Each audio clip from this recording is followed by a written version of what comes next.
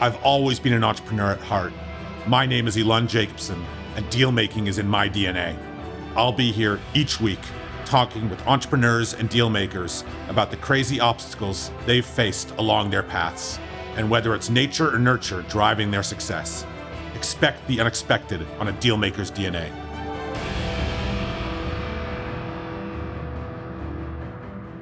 Welcome back, everyone, to another episode of A Dealmaker's DNA. Have a really fun one today. I have Rob Normandeau.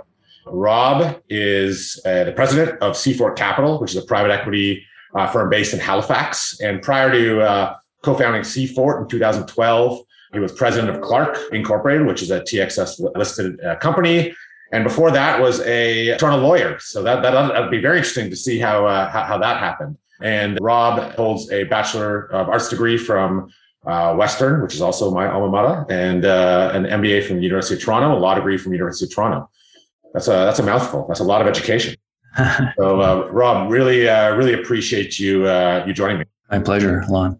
So, Rob, just to start, maybe just give people, and I usually start at the beginning, but for those that don't know what Seafort Capital is, just give people kind of the Coles notes.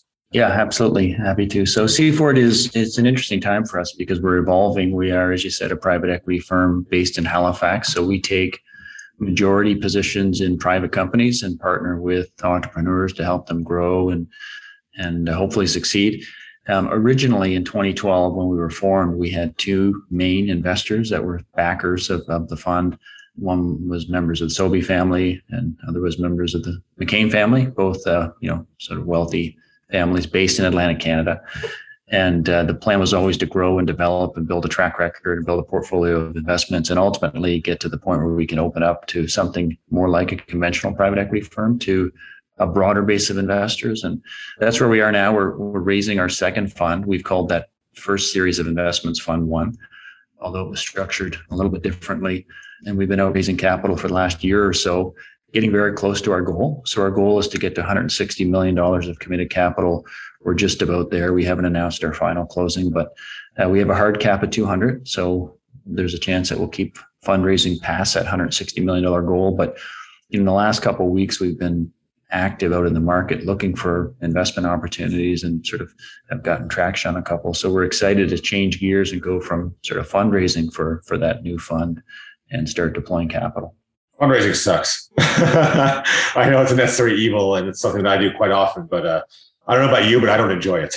No, and it's not really my skill set, honestly. I mean, I'm more of the type that likes to get involved in strategy and operations and work with the people that are active in the business. And so when you're, as you know, fundraising is a sales function and you're selling yourself and your track record and you're saying the same thing again and again and again. So for this fund, we've had literally hundreds of meetings where you've gone out and done the same presentation, and staying enthusiastic and fresh is a challenge for sure. Yeah, I mean, it is easier doing it virtual, that's for sure. It has been a lot of time. It has been for us, and being based in Halifax, we certainly have investors here. We're fortunate to have investors in the region, but a lot of the people that we want to speak with are outside of the region, and so puts us on a bit of a level footing with others when we can do it digitally. So that has actually helped us. You're right. So Rob, I see Halifax, Toronto, London, in your background, but where did it all get started? So I grew up in Sarnia, southwestern Ontario. Went to Western because that was the nearest university to where I grew up. But yeah, Sarnia is my hometown. Got it. And what did your childhood look like? I grew up youngest of four kids. My dad was a boilermaker, so that's a common vocation in the Sarnia area. You've got the refinery there and a lot of chemical, foundries and other sort of industrial type employers. My mom was home most of the time. She worked at a high school cafeteria as well. But, I didn't know, growing up, I had a sense that I wanted to get into business, but I didn't really have a lot of mentors or direct contacts in law or in business. But I remember going to the high school guidance counselor, and this is in an age where, as you'll probably recall, it was harder to get information. You couldn't just Google something; you had to go and ask people or go to the library. And so, as weird as that sounds to some people.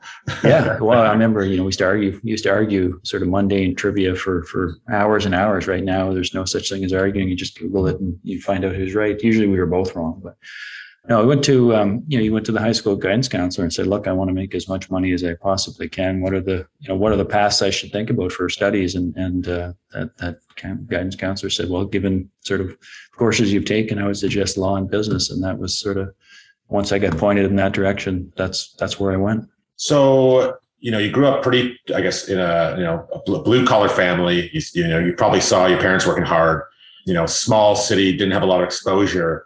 When were your eyes really opened? I mean, I know going to Western is probably a bit of a culture shock. It was. And, so as I said, I went to Western because of proximity. It's a good school, has a good reputation, but, there were a lot of people from Toronto coming from money, frankly. And so that was, it was eye-opening, as you say. I enjoyed it. It was a great place to study. I was in an interesting program. I did a program called Scholars Electives. And so I was able to take courses from any faculty. Just as long as you did well, you could sort of stay in that stream and pick your own curriculum, which was great because when I got into the law and business stream, I really had no electives. So I was very structured and had to only take those courses that were sort of prescribed. And so having had that liberal education at Western as a foundation was very helpful. But I enjoyed Western. I mean, it was certainly different from Sarnia, but in a good way. It was an opportunity to make new friends and meet new people. Yeah, absolutely. I mean, still a big part of my network comes from my university days. I think that hindsight's always 2020, but I think that a lot of college university students don't realize how formative those years are. And I think most people who have had a good experience during that time of their life, I think of a lot of their successes and from their network, et cetera, come from those days. Yeah, and it's funny how time flies. Those days are really formative and they stick with you. I've got 3 kids and 2 of my kids are in university now, and it's shocking. Sometimes to sit down with your wife on the couch and say, "How did it go so quickly?" It seems like we were in university not that long ago, but of course we weren't. As I get older, I feel like time goes quicker, which is quite unfortunate. But when you're a full-time job, and I'm a father of 2, so I'm a glorified chauffeur at the best of times. Days go very quickly. Yeah, I've heard it said that when you're a parent, the days are long, but the years are short. I think there's a lot of truth. Yeah, very, very true. So you're at Western. You want to run a business. You land up in arts. You're happy for that experience. Why? Like the MBA makes a lot of sense to me, but where did the law degree come in?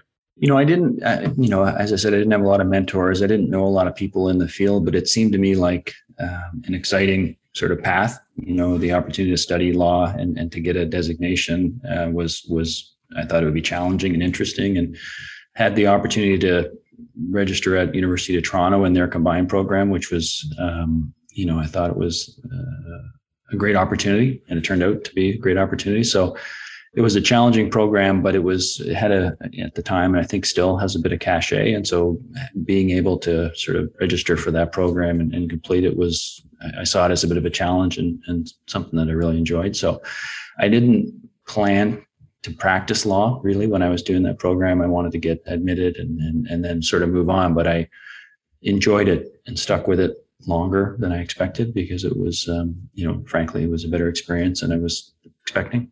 So as you alluded to, you did land up practicing law, and I mentioned that on the at the beginning of the podcast. Did you think you were going to leave law? Like, when did that transition happen?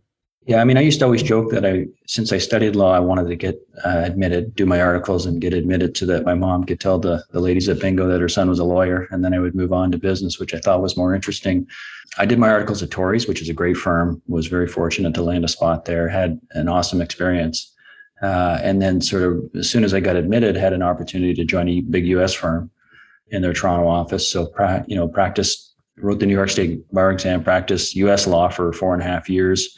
And that went by really quickly. It was really enjoyable. We were busy. It was a busy sort of cross-border corporate finance and M&A practice, worked with lots of exciting companies. RIM at the time was sort of cutting edge technology. They were a client. We had Air Canada, Potash, lots of great companies. And so that time went really quickly, but my plan was always to do it for another 6 months, for another year. And I just sort of kept going for 4.5 years until I had an opportunity to get a senior role in business, really, which is what prompted me to leave law. So you got this opportunity, you moved over, it was a publicly listed company, correct? That's right. How did that happen? And how was that transition? And did you enjoy the experience? I did enjoy the experience. So, Clark was a company that was a single industry business that was looking to develop into an investment company. And that sounds strange now, but it was a company that owned a freight business, full load and intermodal trucking business, one of CN's largest national partners. But the gentleman that was president at the time wanted to build it into something broader that would make sort of more investments. And so I joined. My background was useful, having done capital markets work, especially on the US side. If you think about that environment in 2005, when I joined, Sarbanes-Oxley rules from the US were being adopted for the most part in Canada.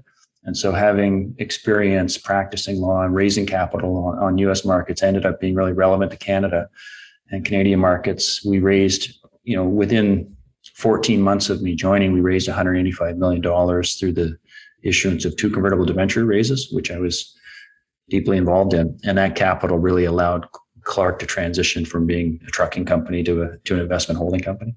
So why did you leave? Well, I left. I was at Clark for 7.5 years. The last 3.5 years I was there, I was president. As I said, a wonderful experience. Sometimes I feel like I got 21 years of experience in 7 years because there was a lot of things going on. Ultimately, the returns during that period when I was president were strong.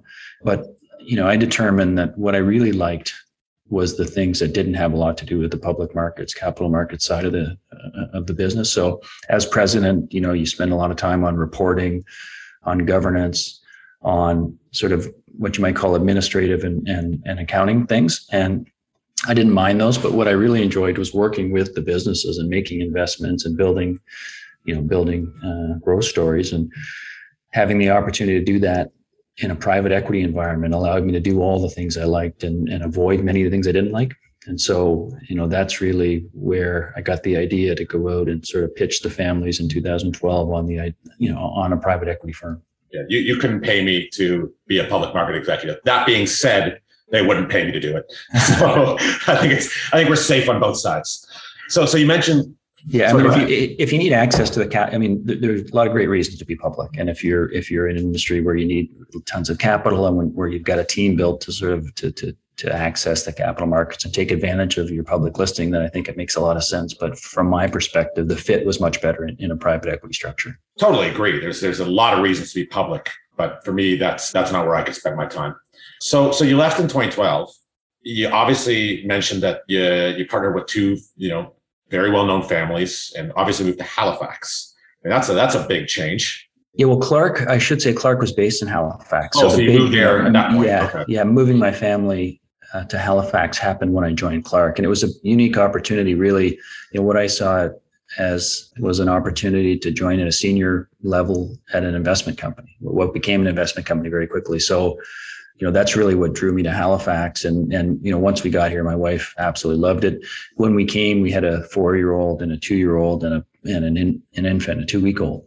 And so all my kids were raised here. If I had thought about leaving to set up a private equity firm outside of Halifax, after 8 years here, they just would have had a revolt. I mean, my wife loves it here, and it's been a great place to raise a family. Yeah. So, it sounds like I'm sure a lot of people are listening to this and saying, it sounds like a perfect situation. You're dealing with 2 very well-known, high net worth families. You don't have to deal with, hundreds of different LPs calling you up. How did that happen? In the early days, a good friend of mine, Scott Bryson, was a bit of a mentor. And so Scott is now vice chair of Bank of Montreal. At the time, he was a politician, a cabinet minister in Trudeau's government. He had discussions with me about sort of my path and where I was headed. And he convinced me, look, I think you can do it here. Raising a private equity from scratch is very difficult, as you can imagine. What you really need is sponsors. And it was fortunate in a way that Clark was public, because, the performance was out there. It was publicly known.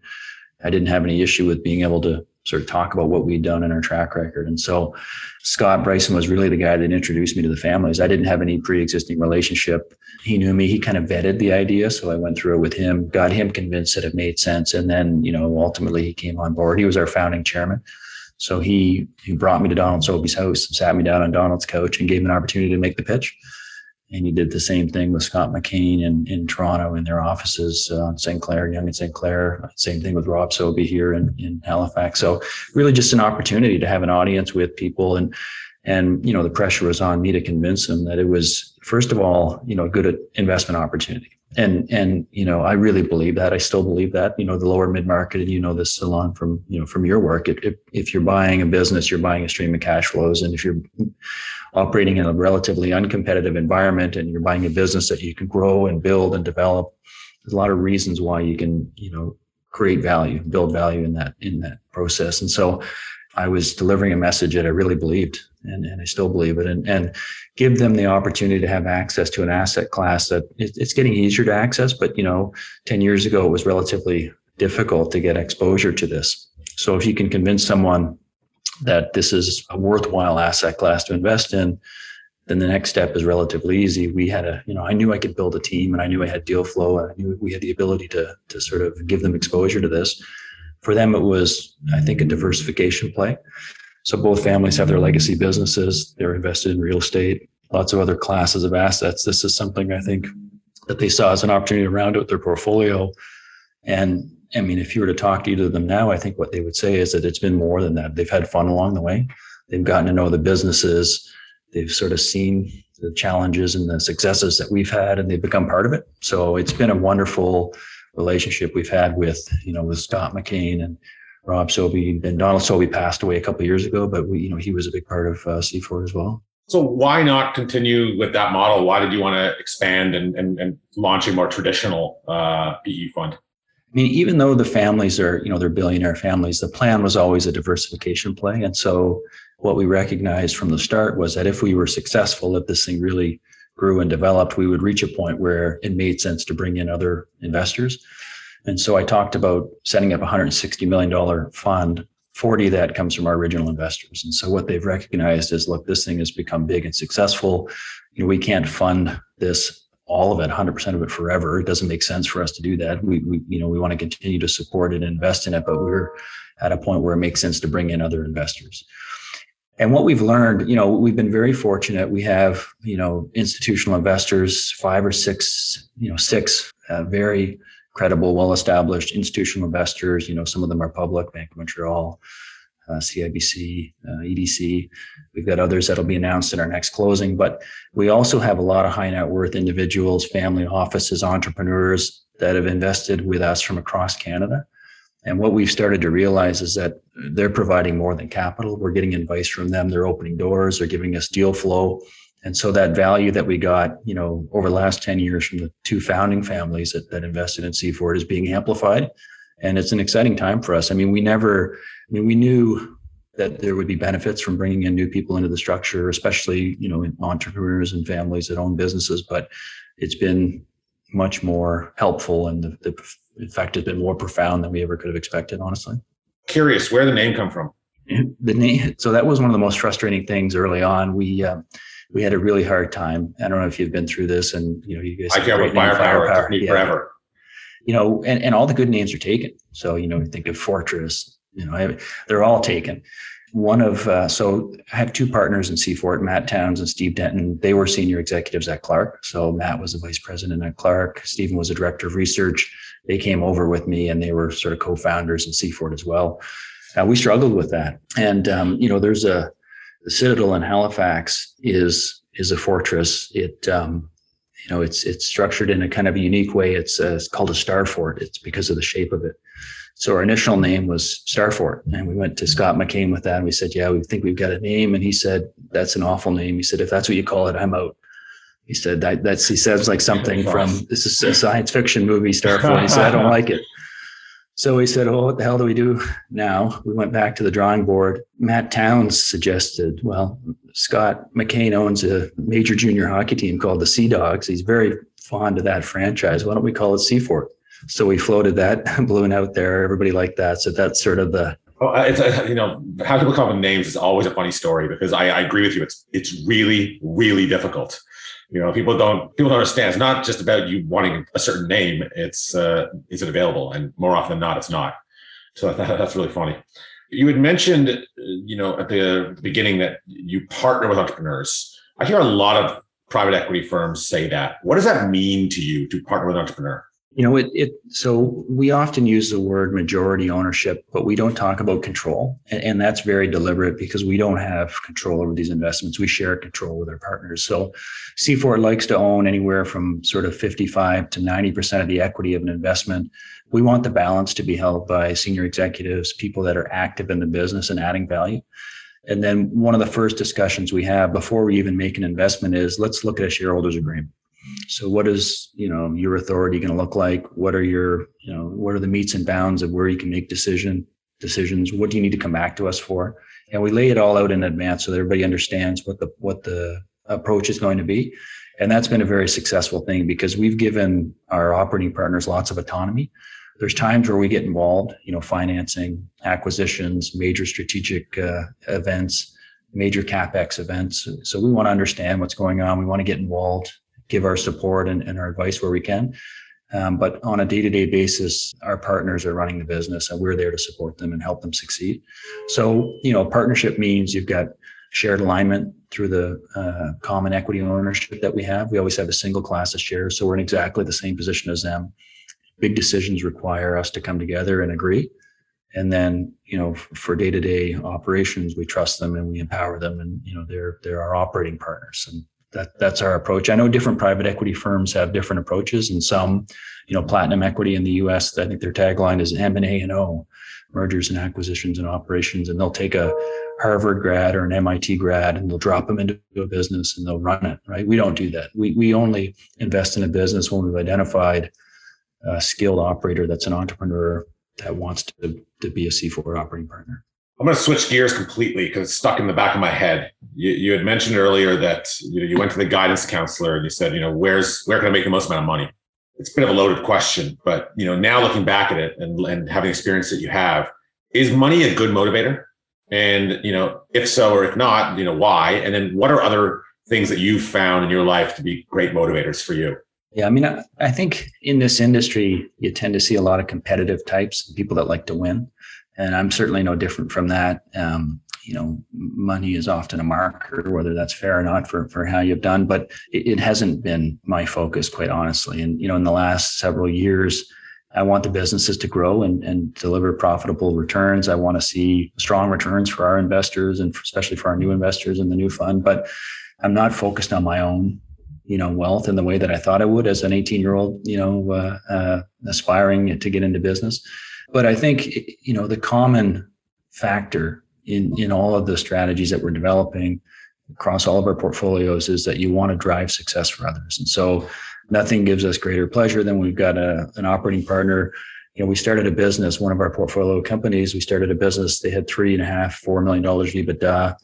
It's gone on to be more than 20 times that now because we've grown and those people have done very well. So,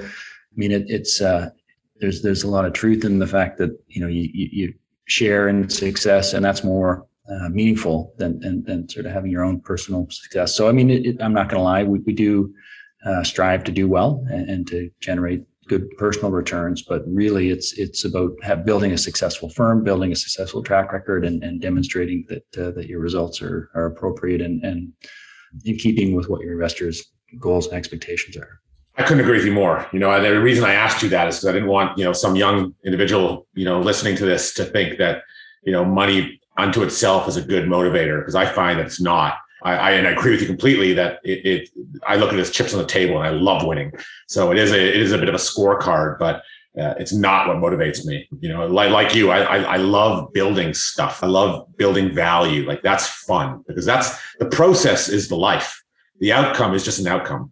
Yeah. And you look back at big sort of pivotal moments in your career. And the two biggest ones for me were when I left, Skadden Arps to join Clark. And the second was when I left Clark to start C4. And in both of those cases, I took a huge pay cut, right? Like very, very meaningful as a percentage. And so, my wife and others would say, well, like, what are you doing? Why would you do that? And if I was short-term focused and really just thinking about, my paycheck, I would still be practicing in a glass tower in Toronto and probably would have had a great life and experience as well, but I would have missed all these other fun things that I've done. So it's important to try to aspire to success and to wealth, but you can't be short-term in your thinking. So just a couple more questions for you. East Coast, I think that I find that a lot of East Coast firms have a bit of a complex, and they kind of view themselves as being ignored. And people say you can't build big businesses out there. I think it's very untrue, as you mentioned, Sobeys and McCain.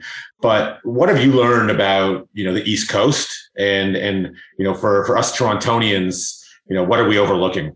I think the East Coast is changing like the rest of Canada. When I first moved here, I think, things were a little bit less developed in terms of investments and private equity. I think, Toronto is maybe a little bit behind New York. Halifax is a little bit behind Toronto in some ways, not in every way. But, just to give you an example, when I was at Clark, there was a freight business that we were interested in, and I somehow connected with the owner and operator of that business. And I said, we'd love to buy your business. If you ever think about selling it, would you give me a call? And, we'll have a discussion. Maybe 2 years later, I saw a press release that he had sold it to a larger trucking firm in Nova Scotia. So I called him and said, well, weren't you curious about maybe we would have paid more? And he said, no. He said, I promised this gentleman 10 years ago that he'd sell him my business, and I don't know you and I don't really like you, so I didn't really want to sell you my business. And, that kind of thing, I think, was common because business was conducted on a trust basis. People were suspicious of outsiders. They were suspicious of advisors and processes. And I think even in the 10 years, 15 years actually that I've been here, things have changed.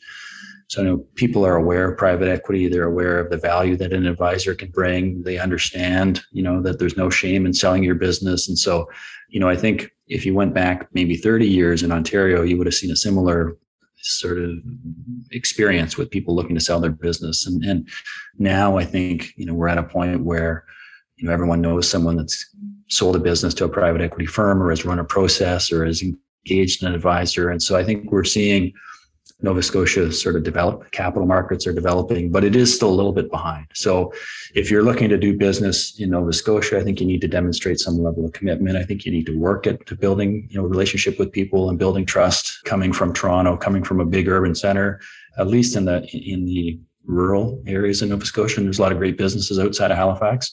That's still a little bit of a barrier, but it's not nearly the barrier that it was 10 years ago. So when I ask you the last question is to put on you a bit of a crystal ball. What do you think of the future of M&A? I mean, you talk about lower mid market still being really excited about it, and I totally agree with you. Unlike the large PE space where multiples have gone insane, ours have remained stable but still up. I think we're in for a massive correction. That's my opinion. Just from a supply and demand curve perspective, there's going to be a glutton of supply of good companies and that have to transition, that don't have, well thought out succession plans coming into the market over the next 10 years. That's my view. What's your overarching kind of view, and where do you lean as it relates to what the future is? I think in our industry, it's a war for talent. The capital is available, and where you really differentiate, where you build value is by attracting great managers, great operating partners. And when you're operating a small, medium-sized business, you're at a disadvantage because you don't have the scale to offer a big salary. You don't have the scale to provide support. And so our challenge, the best thing that we can do to build value is to come up with creative ways to identify and recruit and incentivize and retain top talent. And I think, we've got a couple strategies that have been successful. You empower them, you give them an opportunity for outsized returns if things go really well. And so you look for people like you, like me, that are willing to take a risk on themselves and are willing to think long-term. And if you can do that, you can build real value. And so I think in the lower mid-market, the prices are better in terms of buying cash flows. The opportunities are more numerous. There's more businesses in that size range. But getting talented executives into the seat and finding a person and convincing him or her to join you and really drive the business is the biggest challenge. And so that's what we focus on every day, is trying to get the best people to work with us in our portfolio of companies. If you can do that, you're going to have success because the other factors are all lined up. Yeah, no, well said. Well said. Well, Rob, I really appreciate your time. For those that would like to connect with you, what's the best way to do it? Obviously there'll be some business owners that like what they hear and are looking for the right partner. I mean, I'd always suggest they call me first before you, but they can call you directly if they'd like. Yeah, absolutely. So, there are ways via our website, Seafort Capital. If you search Seafort Capital Halifax on Google, you'll be able to find our website. You can connect to our info account. We'd love to talk to business owners or people that are looking to join, and help us build a portfolio company. Our size range is really businesses. We're focused on $4 to $8 million of EBITDA in manufacturing, equipment service, business services, and value-added distribution anywhere in Canada. So appreciate that, Alon. We would love to hear from business owners or executives that think they might be able to sort of partner with us. Great. Well, thanks, Rob, and until next time. That's it for this week. If you enjoyed what you heard, rate us and subscribe wherever you listen to your podcasts. Until next time, on A Dealmaker's DNA, where you can expect the unexpected.